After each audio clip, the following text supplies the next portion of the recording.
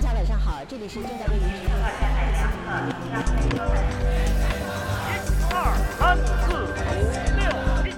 Welcome to Merrick's Experts, the podcast that provides analysis of current affairs in China. On November 8th to November 11th, top leaders in the Chinese Communist Party met in Beijing and passed a resolution on history, only the third of its kind. The previous two were passed under Chinese leaders Mao Zedong in 1945 and Deng Xiaoping in 1981. And on Tuesday, November 16th, the official text of the newest resolution was released, offering insights on how the CCP thinks about its history, where it goes from here, and, crucially, how the Chinese President Xi Jinping is positioning himself as the leader of a new era for China. My name is Zhenke Yodan, and with me to discuss the details and implications of the resolution is Valerie Tan, an analyst here at Merrick's and expert on Chinese elites. She has written extensively on the recent 6th plenum of the CCP, and you can find her analysis on our website at merricks.org. Valerie, welcome to the podcast. Thank you for having me. So Valerie, first off, what is a resolution on history? Well, it is a very important political and party document that contains the party's narrative of history, but the order of events outlined in the document are not based on facts. Rather, it is based on propaganda. Events that are outlined in the document are carefully selected and interpreted to serve a political agenda, and usually the political agenda of the leader who is directing the drafting of the resolution. So for the party, the Chinese Communist Party, the document acts as the official unopposed narrative of the party's history and sets out a few of the underlying ideological direction for policy directions in the future. For the leader that's directing the drafting of the document itself acts as a political tool to kind of silence critics and the opposition and consolidate his power. So what was the drafting process for the resolution? Yeah, so we got more clarity on how the drafting process went because Xi actually issued an explanation that accompanied the resolution when it was published on Tuesday. So in that explanation, Xi said that, the decision to have a resolution drafted was actually decided in March this year. And a working group was formed where he was the leader of that working group, and there were two deputy chiefs, Wang Huning and Zhao Leji. And over a period of about 6 months, the drafting and meeting to discuss the document was held. From what we know, I think there were a couple of meetings. There was about 5 meetings at a high level. So these high-level meetings were only restricted to really top leadership of the party.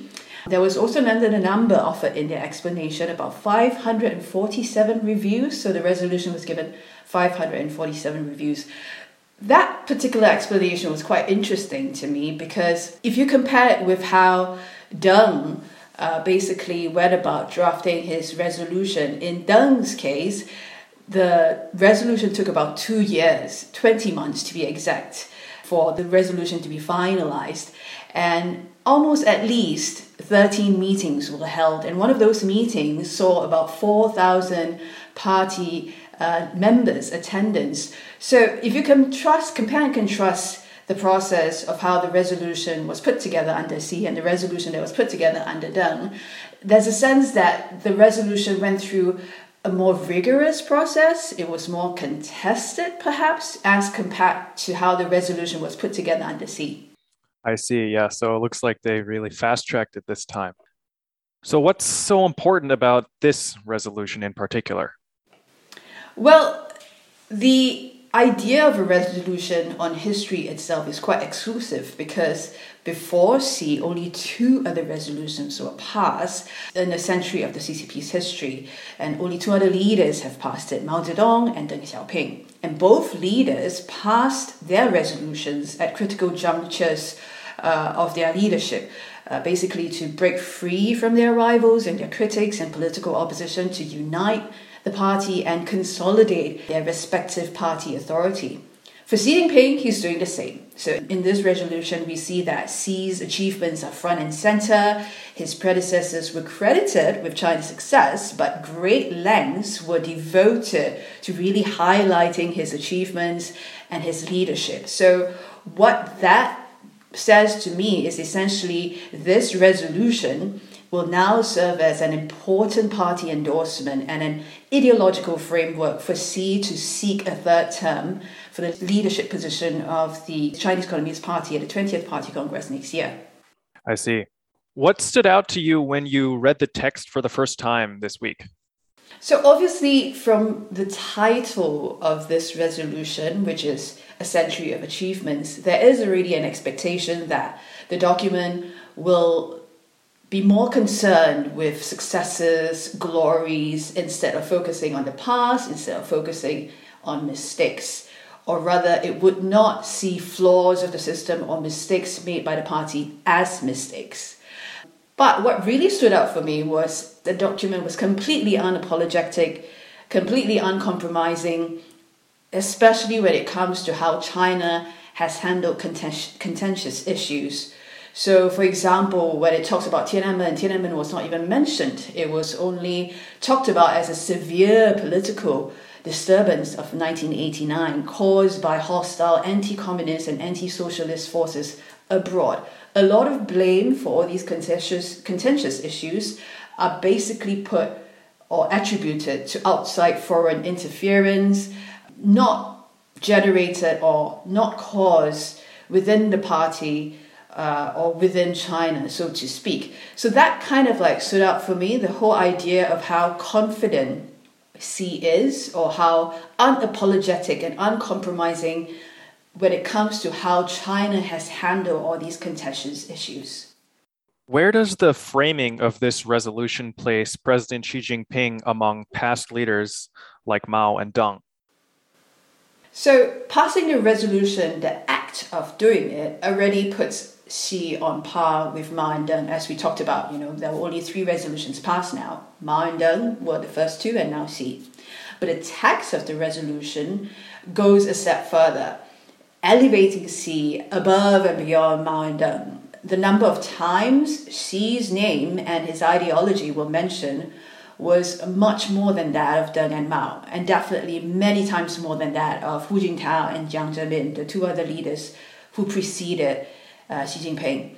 And out of the total 7 parts of the resolution, 4 were devoted to talking about achievements made by Xi ever since he came to power in 2012.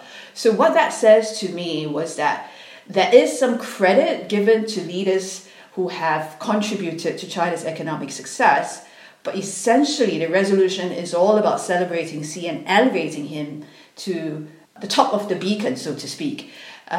There was some credit paid to Deng Xiaoping for being the pioneer on reforms, but the document described those reforms under Deng as limited, whereas reforms made under Xi are called across the board. And ideologically, Xi Jinping thought is now called Marxism of the 21st century. So he is the true modern Marxist, in other words. His status and his leadership is now higher and above Deng and Mao. Overall, what is more significant, do you think? Is it the wording of the resolution or the fact that there was a resolution at all? Do you think he'll try to pass another resolution down the road? I think this resolution is enough to cement his power.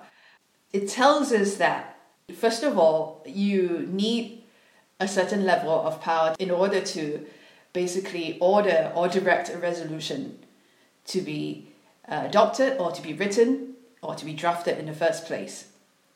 Second of all, he's able to pass it. And third of all, in the resolution, the text of it basically further puts him higher on the pedestal right now. He is essentially the untouchable as he goes into seeking a third term. So from the importance of the resolution to drafting the resolution to the contents of the resolution, essentially what this means for Xi is he is the most powerful leader. There is perhaps opposition, but that opposition does not have any resources to go up against him right now. So the text of the resolution was released just hours after President Xi's virtual meeting with President Joe Biden. I'm wondering, was the timing of this resolution significant?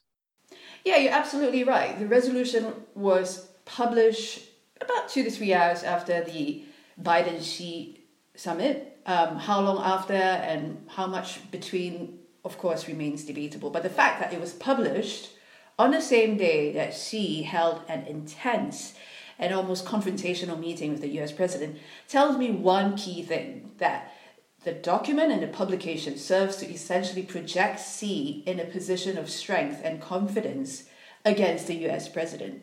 And the document is a reminder or a reaffirmation, especially towards the Chinese domestic audience, how powerful a leader Xi is. So it is no coincidence that the resolution was made available on the day of the summit. I would go as far as to argue that it was pretty much intentional. Because like I said, the resolution is a very important party document, a very important political document for Xi. So in order to publish it, a particular date, which is prestigious enough, or prestigious political event or date or meeting must be chosen in order to provide the suitable platform and opportunity for it to be published. If you look at Deng's case, the resolution was passed at the end of June, but it was only published on the 1st of July to kind of really coincide with the 60th anniversary of the founding of the CCP, to give that document that prestige and also to remind the party and to remind the domestic audience how powerful and how important the party and the leader is. So the same case has happened here with Xi Jinping. Yeah, so you mentioned how this is being sort of broadcast as a symbol of strength of President Xi Jinping. So specifically, how is it being discussed in the Chinese state media, and what impact do you think this will have on the possible outcomes from the party congress next year? Well, it's front and center all over Chinese state media. If you look at how the order of news events are being placed on the news websites in China, the resolution is right on top. And it has been right on top since yesterday, ever since it was published. And then the Xi Biden meeting is still one of the most read news items or videos, the most watched videos as well. So that tells you how important or how much importance the state of China has placed on this particular document. Now, what does this mean for Xi going ahead to the party congress next year? It basically means the road is now smoother. It basically means that when he seeks a third term at the 20th Party Congress next year, the likelihood of him facing opposition is very, very low, basically close to zero. So it is like a confirmed outcome that he will be the party secretary of the Chinese Communist Party next year. He will serve a third term. Now the question is, will he serve another term after that? Well, with this powerful resolution, and he just might, he could be the leader for a long time to come. And just going off of that, is there any indication that he is grooming a successor? No. Unfortunately, I don't have a longer answer to that, but I can only say that we haven't seen a potential successor. So there's two ways to look at it. One, you can't find somebody who's good enough. Two, those people who have benefited or have been part of the circle of Xi wants him to stay in power so that they themselves can stay in power. Valerie, thanks so much for talking with me. Thank you. It was a pleasure. We recorded this podcast on Wednesday, November 17th, 2021. You can subscribe and rate us wherever you get your podcasts, and check out our publications and analysis at merix.org. You have been listening to Merix Experts, the podcast from the Mercator Institute for China Studies in Berlin. If you want to learn more about our work, please visit us at merix.org.